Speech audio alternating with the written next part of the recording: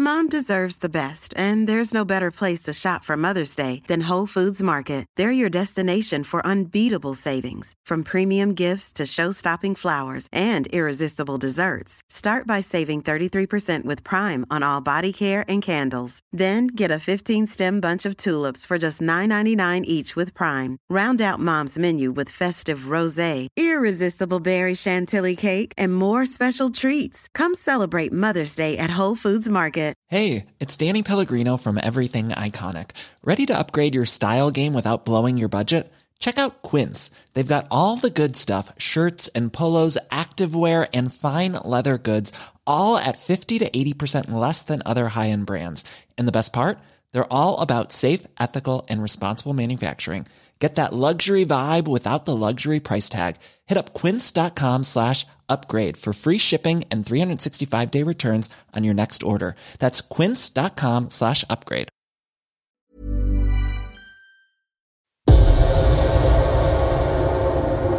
And maybe he was a significant player when the finishing touches were being put to Stonehenge. And then when he died, he was buried with great wealth. In this week's podcast, we follow in the footsteps of a man who, 4,500 years ago, walked across Europe, right into the history of the British Isles. A man of great status, buried with extraordinary care and ceremony, surrounded by gold, precious metals, beautiful flint arrowheads, and fine archers' wrist guards. The richest Bronze Age burial ever discovered in Britain. I'm stepping out across Britain to discover 100 remarkable places that have shaped you, me, and the whole world. I'm Neil Oliver, and this is my love letter to the British Isles.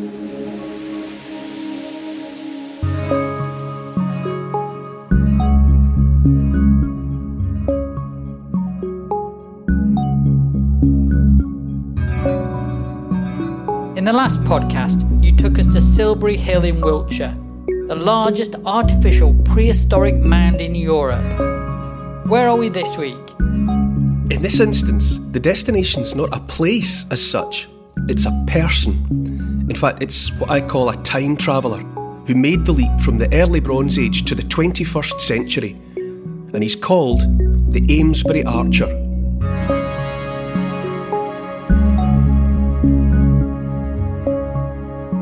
It was 2002 and builders and developers were working on a site where they were going to raise some new houses and also a school, a primary school. And as is the custom, archaeologists went in and had a look at the patch of green field to see if there was anything there. It was already known locally and on the Ordnance Survey maps that there was a Roman cemetery in that locale. A place where Roman people had been burying their dead 2,000 years ago, let's say. But a cursory kind of just using the human eye survey of the area, what was noticed were two depressions in the ground.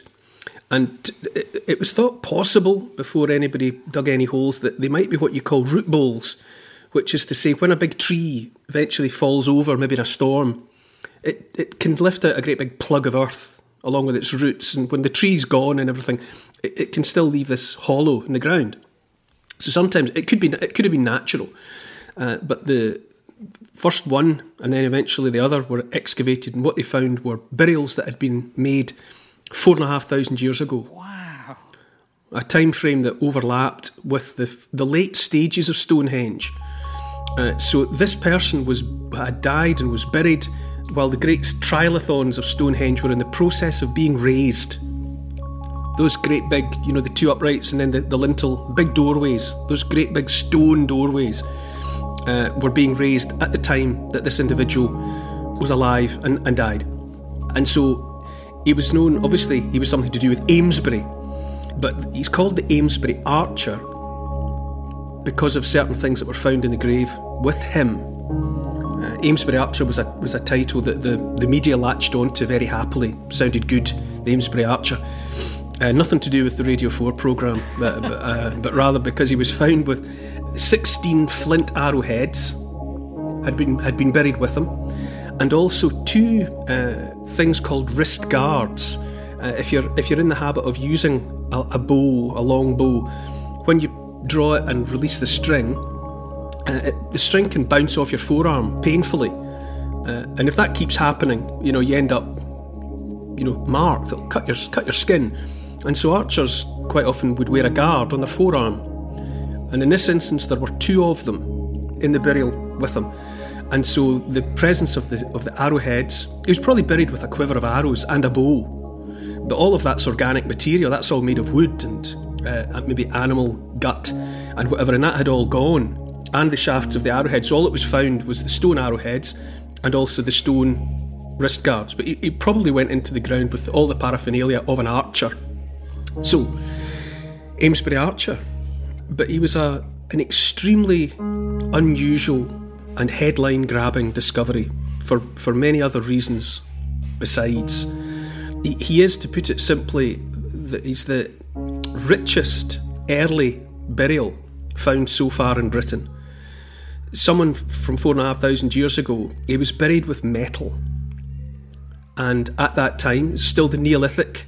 The Stonehenge is associated primarily with the Neolithic, you would say. But by the end, when Stonehenge was coming to the end of its natural life, there were obviously people in its vicinity, people in Britain who had some mastery over making metal. So the next big revolution was already at hand. Farming itself had been a big revolution, but now, latterly in the life of Stonehenge, there were people who could make and use metal. And what the Amesbury archer was found with, so as well as the arrows and presumably a bow and his wrist guards, he was found with 3 knives made of copper. Little copper knives, small. If you picture really the size of a penknife, that sort of size, but just copper blades. And also 2 gold ornaments. They're analysed and understood as things you would wear as decoration in your hair. So maybe someone with long hair, maybe the guy had long hair, and they're they're very thin. They're almost like foil. You would almost say they're like gold paper that you would wrap around a chocolate. They're not quite that thin, but they're very thin. I've held one in my hand, and I can remember being terribly nervous in case I kind of twitched or flinched, and I might have crushed it because it would just have gone flat. And they're curved, as though you would have maybe taken like a pleat in your hair, and you would have used these as a decoration in your hair. Well, he was found with 2 of these. So 3 copper knives and 2 pieces of gold jewellery, ornamental gold jewellery. He was also buried with 5 beakers, which clay pots that are known all across Europe and in Britain. You find them in graves, and they're about the size of a pint mug, made of clay, usually decorated, with wrapping string around them and taking it off so it leaves an impression, or maybe scratching in, geometrical shapes. They're decorative items. Archaeologists think they were probably to do with drinking. The 5 may have gone into the ground full of a kind of a beer, for all we know, but obviously along with everything else, there was no liquid in the beakers. Perhaps he was surrounded by drinks of some kind when he went into the ground. He's a gift that keeps on giving. Found with so much stuff. And the beakers all across Europe and into the British Isles are also associated with early metalworking. It's all bound up with a new approach to life. People who have mastered metal, and they've got other things going on. Sometimes archaeologists talk about the beaker culture, as though the people who used these cups, these beakers, were kind of united across Europe, a whole culture. Culture's another of archaeology's C words that, along with civilization and culture, people get a bit nervous when you start talking about cultures unifying people, but nonetheless there's talk of a beaker culture. So this individual, the Amesbury archer, is a fascinating discovery, because of course all the great wealth that he went into the ground with makes you say, who is he? Who is he? And you can imagine perhaps the impression that he would have made upon people who were in the main still used to using stone for tools, making flint tools to get sharp edges. To have someone among you who can show you metal would be quite the thing. Someone who could take something that looks solid and then melt it over a fire like butter, turn it into liquid, and then maybe pour it into a mould and watch it go hard again. That's magic. That'd be magical. Imagine if you'd never seen that done. What a conjuring trick that would appear. So we had copper knives. Copper's actually quite hopeless as a knife. It's too soft. If you've got a copper knife and you carefully put a sharp edge on it, if you used it a couple of times to cut wood or anything else, it would just go dull again. So, and in many ways, a flint knife would have still been more useful to you as a tool, but it would have had great kudos being seen to have something made of this new material. And really, that's not an end of it either. His grave was lined as well. He'd been buried, when they had dug his grave, they had lined the edges of it with wood, so that he was almost in a wooden coffin. Wow. But rather than actually being in a wooden box that got lowered into the ground like a coffin, it was more the case that the people dug a hole, a rectangular hole, and then they lined the edges of it with wood, so that he went into something very neat and tidy. He was buried in the custom of the time, which was lying on his side, on his left-hand side, with his knees pulled up to his chest, so curled in what we call the fetal position, curled like an infant is in the womb. And people were often buried like that. And it's very affecting when you see it. I mean, we're used to the idea of people being laid out flat on their backs, arms by their sides or maybe crossed over their chests in this Christian fashion. But for a long time, people were buried curled up. And it's very affecting when you see it because it suggests someone who's asleep. It has the look of someone who's sleeping. And if you think about them when they were still flesh, when it was still a body rather than a skeleton, it would be very moving to see a loved one go into the ground curled up like that, because it's a posture that suggests sleep. And it almost implies that people are maybe thinking about that person waking up. Maybe waking up in the next world. Which also explains why he goes in with beakers and his arrows for hunting, and his wrist guards and his knives.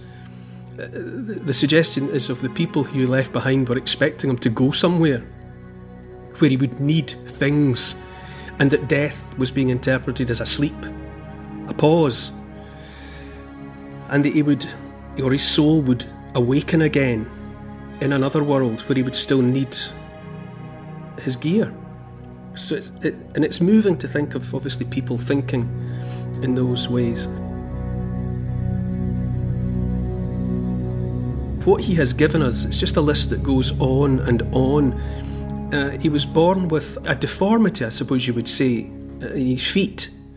But it wouldn't have been anything that he was aware of in life. It was a very mild deformity, but some of the bones of his insteps, which are in most people, you and me probably, are disarticulated. Bones that are separate from one another. Well, in him, in the Amesbury Archer, the bones were fused. They were fixed. So he would have been able to walk and function normally, and he wouldn't have known there was anything different about him. But it's a genetic abnormality that he had. There was analysis done on the teeth in his jaws, and specialists were able to identify where he had spent his childhood. Because when you're a baby and then a little person and a child, as you're eating and drinking, wherever you are, your body acquires the elements that are in the food and the water that you drink and eat. And it becomes part of you. You turn the food that you eat into yourself. And we could tell that from the elements that he had acquired that had become part of his teeth enamel as an adult, that he didn't grow up in Wiltshire. He grew up maybe 1,000 miles away, somewhere south of the Alps. So whoever he was, he had come to Stonehenge as a grown-up. So we've spoken before about the idea of people being attracted to the British Isles because of the things that were here. Places, special places like the Ness of Brodgar in Orkney, like Avebury, like Stonehenge.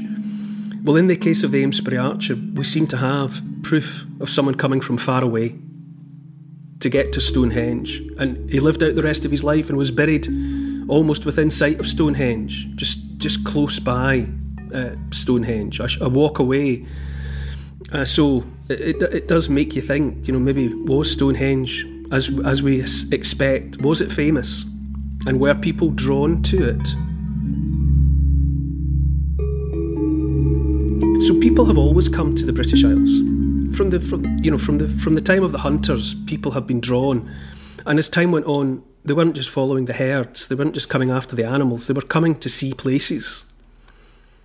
And so the Amesbury archer, it seems safe to say that wherever he was born and grew up, he knew about Stonehenge and he sought it out. And having come, he decided to stay. In adulthood, he had very badly damaged his left leg. He'd suffered an injury of some kind that took away his kneecap. Something hit him, or he fell, or some kind of terrible injury, but his kneecap was gone, and it never properly healed. It was a kind of a weeping wound. It would have had given off a bad smell, and it would have caused him constant pain. And he probably walked with a crutch or a stick, to help him stay upright. And also, finally, he had an abscess on one of his teeth. So, for a long time before he died, he'd had and anyone who's had an abscess, you know how agonisingly painful that is if you can't treat it.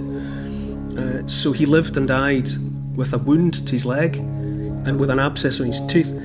You can't help thinking that perhaps, in just the way that people still go to places like Lourdes in hope of cures, had he come to Stonehenge in the hope that the magic of the place would cure him of his ills?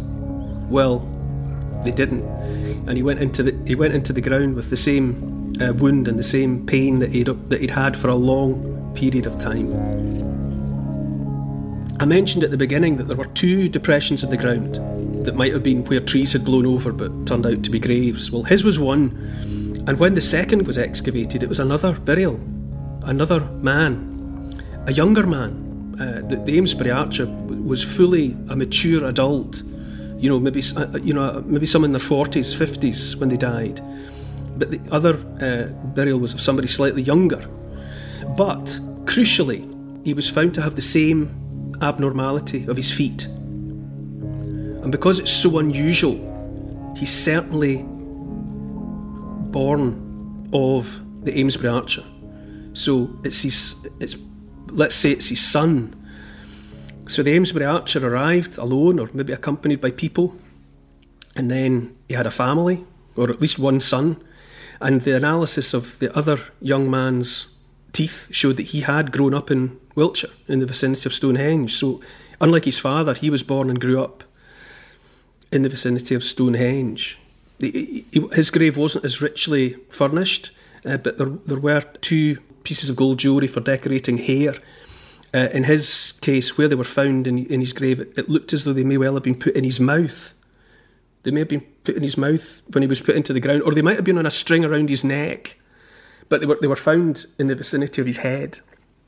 So they may have, the people may have popped the 2 pieces of jewellery into his mouth so that he would have them safe when he woke up in the next world. So these 2 figures, they pose more questions than they could ever answer. You've got this man with his bad leg and his bad tooth. He's born and raised somewhere south of the Alps, probably. In his adulthood, he makes the pilgrimage to the place that is Stonehenge, and he has a family there and lives out the rest of his life. His living and dying overlaps with the late stage of Stonehenge, so he was there possibly while people were raising those great trilithons. And the wealth with which he went into the ground has allowed some people to speculate that maybe he was someone of great significance. There were some stories in the newspapers at the time that they called him the King of Stonehenge, as though he might have been somebody who, after he arrived, he may have risen to prominence.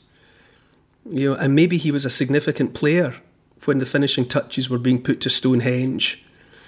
And then when he died, he was buried with great wealth. But really, more than anything else, he's just a demonstration of the gravitational pull of the British Isles. We know now in the 21st century, we're a very popular destination. You know, there's one of every kind of person in Britain by now. People come from everywhere. People of every creed and colour, every religious faith. They come to Britain in the 21st century. And it's quite instructive to realise that we've always been a destination for people from far away for different reasons. You know, maybe people come here now because of the economy and because of the freedoms and the rule of law and the level of tolerant civilization that's here are understandable attractions in the 21st century. But 4,500 years ago, obviously, there were ideas and places here that were enough to motivate folk from 1,000 miles away to walk. Remember, the Amesbury archer walked here. You know, he came on foot from wherever he departed. It was Shanks's pony. It was his own 2 feet that brought him here.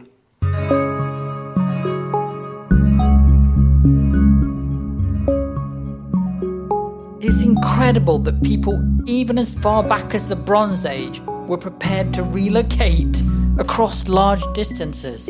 Yes, I mean, that's important to make that point.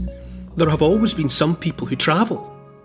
I suppose most people, even now with jet planes and all the rest of it, most people live out most of their lives at home. Maybe they move from one city to another, and a very small minority of people would go and live and die overseas. You know, most people live out their lives here. But people are always on the move. I think the United Nations, I think, estimates that there's about 1 billion people on the move at any given time. They're away from home. They're either moving within their own country, or they're moving between countries. But it's 1 in 7 human beings alive today are on the move, happily or unhappily, maybe driven out by unrest or war or famine or whatever. All economic reasons, people, move in hope of a better life, one way or the other. People are on the move, and it's been part of the story of humankind. Really, we can't seem to get ourselves to a point where people weren't mobile, and for the longest time, it was pedestrians. It's people walking. For the archer to get here, it would have been a big, difficult journey, wouldn't it? You'd have to have reasons. But the Amesbury archer, he's such a concentration of wonder. I mean, if you think about it, after 4,500 years, it's remarkable that any part of you has survived at all. I mean, that's the fact that a skeleton is still there after 4,500 years is pretty remarkable. But also, he's buried with all this finery. And so instantly you're able, in your mind's eye, to conjure up the funeral scene. The grave was dug, and then it was carefully lined with timber to make it more respectful, I suppose, more status. And then the man himself was brought forth and laid down, in the ground. Maybe he was bound up. He would have been fully dressed for sure. We just find the bones, but imagine someone who's wearing his clothes, maybe his best clothes, and to be in that position. Either he was just moved into that position in the ground, or he may have been bound up, wrapped in a shroud, like a cocoon, almost like a chrysalis, like a pupa that turns into a butterfly. He may have been sort of bound up tightly, so that he was in that position. And then the body's laid down in the ground, and it was probably, maybe his decorative stuff was on him, his gold jewellery, his copper knives close by him, in the windings or in his clothes. And then one of the archery wrist guards was on his arm, it would appear from where it was found. Another one was positioned by his knees, where they were drawn up to his chest. Then you've got the bow and his arrows in their quiver, probably, laid down on top of him. And then around him were laid the 5 beakers with liquid in them or not. We don't know. They were carefully positioned around his head and behind his back and at his legs. It was also, I don't think I've mentioned already, he also had a ring made of shale, which is a kind of stone. And the size of it and its position, it was possibly for fastening a belt around his waist. So think of all the fuss that people have gone to. And furthermore, to consign something like gold to the ground, that's a mark of great respect. And then, obviously, the people that witnessed the burial would have known the gold was there, and they would have known the copper was there, and indeed the bow and the arrows and all the rest of it. But no one desecrated the grave. He was left intact.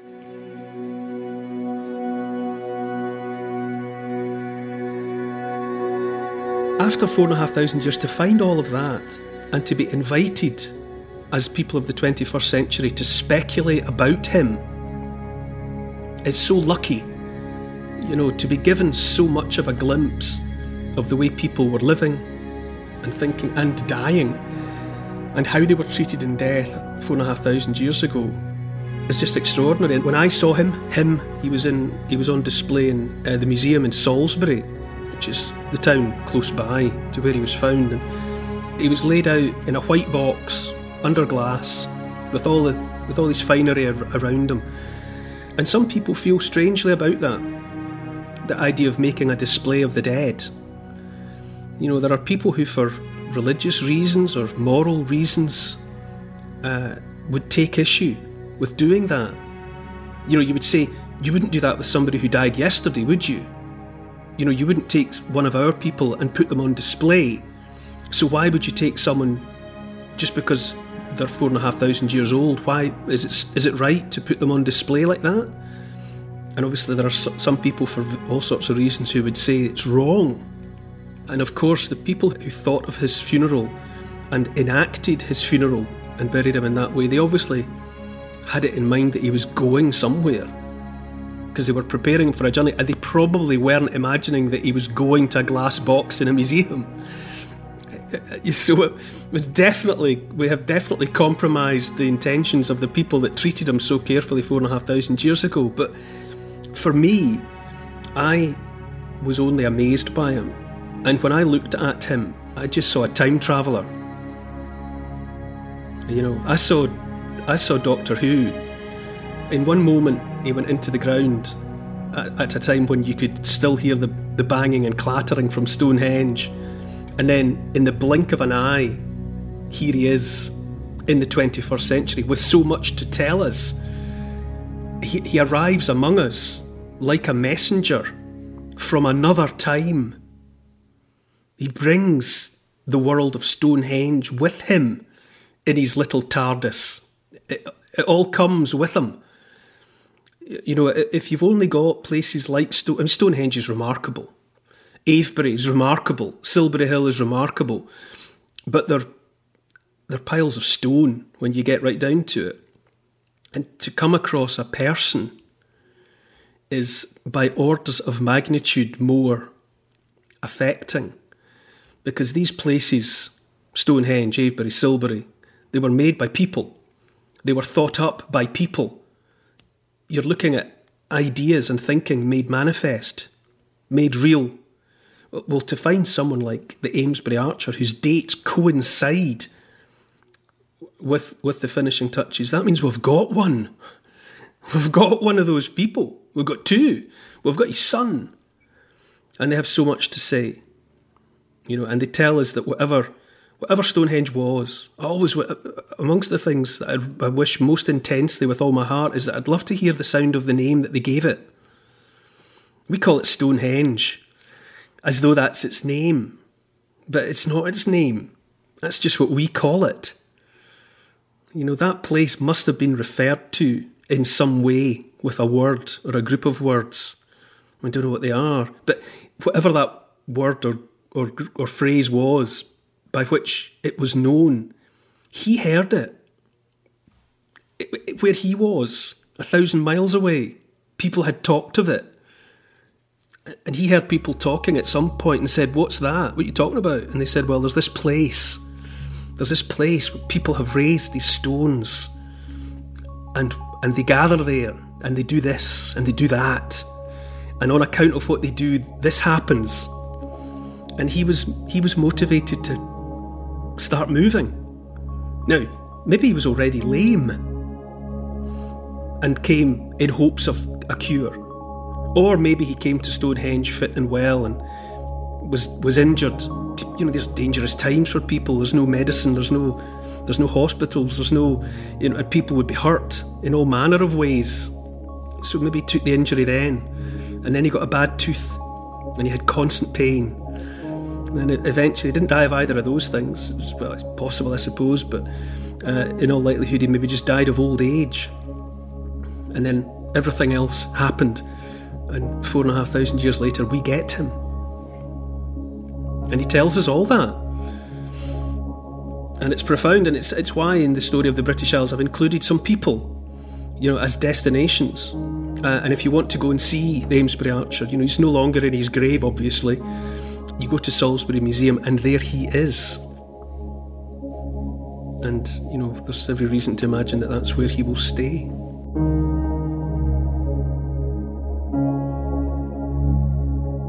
We call him the Archer because he was found with arrowheads and wrist guards.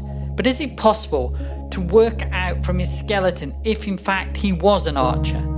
You're thinking about the famous archers of Agincourt and such like. Because to work a longbow, it's a huge amount of strength required, really. You or I would be hopeless. The draw weight on a war bow of the sort that was used at Agincourt, you're talking maybe 100 pounds of draw weight to pull that string back to get any kind of useful action out of the bow. And they practiced from boyhood with smaller bows, obviously, when they were 5 and 6 and 7 years old, but they practiced daily and weekly for the whole of their lives. And by the time they were taking part in battles, you know, they had been pulling on a war bow for decades. And it meant that they were asymmetrical, let's say, these guys. You'd have seen them coming onto the battlefield. Uh-oh, here come the archers. These guys would have come, you know, all big on one side. And so, no, I don't think that when we call him an archer, he may have used a bow.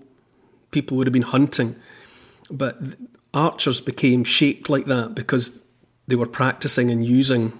He doesn't show that extent. He's called the Amesbury Archer because of the arrowheads and the wrist guards that show that he was in the custom of using it. Incidentally, that's the famous line from Henry V in the soliloquy that the king gives. Will strip his sleeve and show his scars and say, "These wounds I had on Crispin's day." Archers, because of the repeated use of the string, would have had scars across their forearms.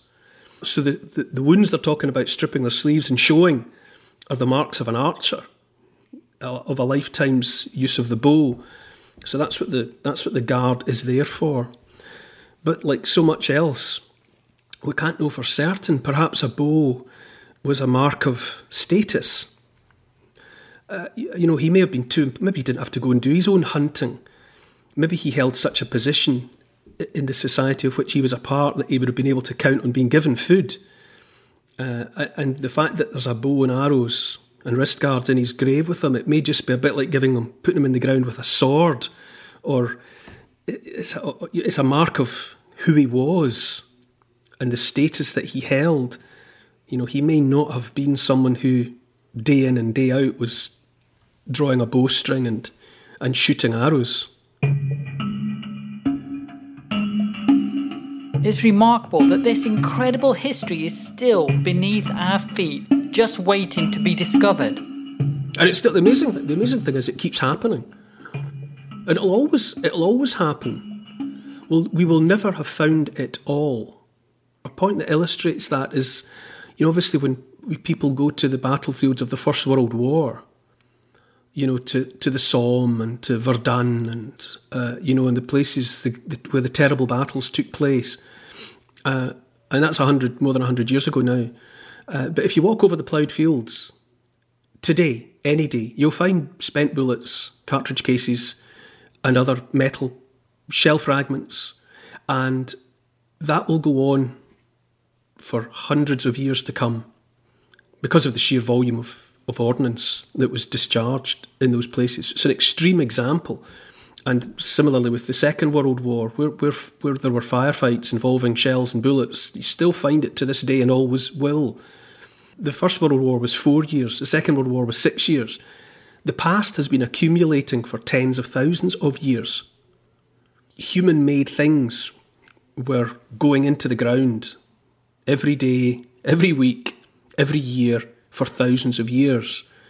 And some of it, because of the conditions of the soil and just by luck, a certain percentage of it has survived. And so far we have found a percentage of that survival. But out there are more. There'll be other survivors, if that's the right word, from the past out there still waiting to be found. Other time travellers, for certain. And the next housing development or the next, HS2, that's going ahead. That's going to cut a great swathe through the landscape. There's already been archaeological work done in advance of it. And, every time you put a shovel in the ground, in a green field, there's a possibility that you'll find the next wondrous treasure from 100 years ago, or 1,000 years ago, or 5,000 years ago. It's still there.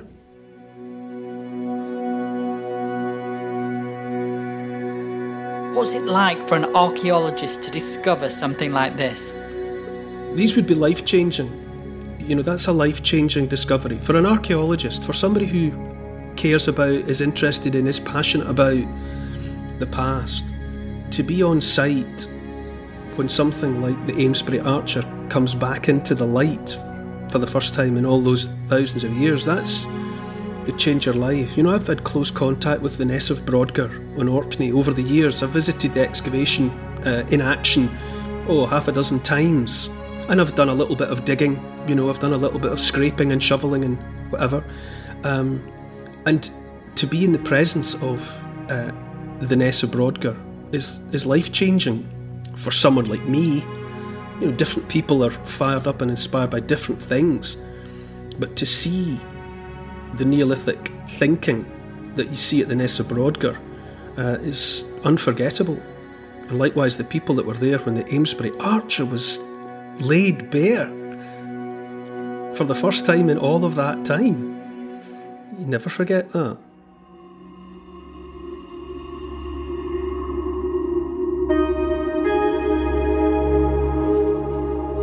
A rich land, prized by the people who lived there, protected from the sea with constant vigilance and dikes, ancient wooden walkways around 4,000 years old, rising sea levels, mammoth floods, swirling myths and legends, and the creation of the Welsh Atlantis. Next time, in my love letter to the British Isles. To ensure you get each new episode of this podcast as it goes live, don't forget to subscribe. Write a review maybe, share it with your friends. You can follow in my footsteps as my journey unfolds across these isles of ours by going to my podcast's Instagram account, Neil Oliver Love Letter, and seeing the places I've chosen. For further reading about these favourite destinations of mine, you could try my book. It's called The Story of the British Isles in 100 Places, and it's published by Transworld. Neil Oliver's Love Letter to the British Isles is produced by Paul Ratcliffe and Neil Oliver for Fat Belly Films. Music is by Malcolm Goldie. Additional research was by Oscar, Evie, Lucian, Archie and Teddy. Finance was looked after by Catherine and Trudy. Post-production is by Althorpe Studios. The photography is the work of Neil R. The graphics, the work of Paul Plowman. And special thanks to the people across history who have made and continue to make these isles such an incredible place. This has been an FBF Podcasts production.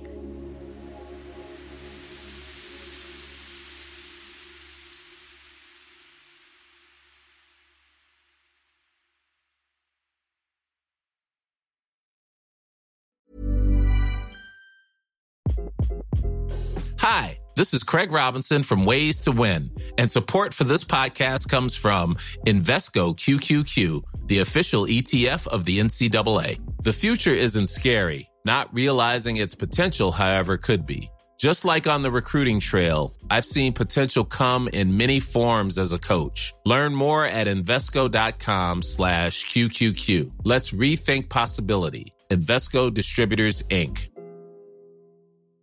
Mom deserves the best, and there's no better place to shop for Mother's Day than Whole Foods Market. They're your destination for unbeatable savings, from premium gifts to show-stopping flowers and irresistible desserts. Start by saving 33% with Prime on all body care and candles. Then get a 15-stem bunch of tulips for just $9.99 each with Prime. Round out Mom's menu with festive rosé, irresistible berry chantilly cake, and more special treats. Come celebrate Mother's Day at Whole Foods Market.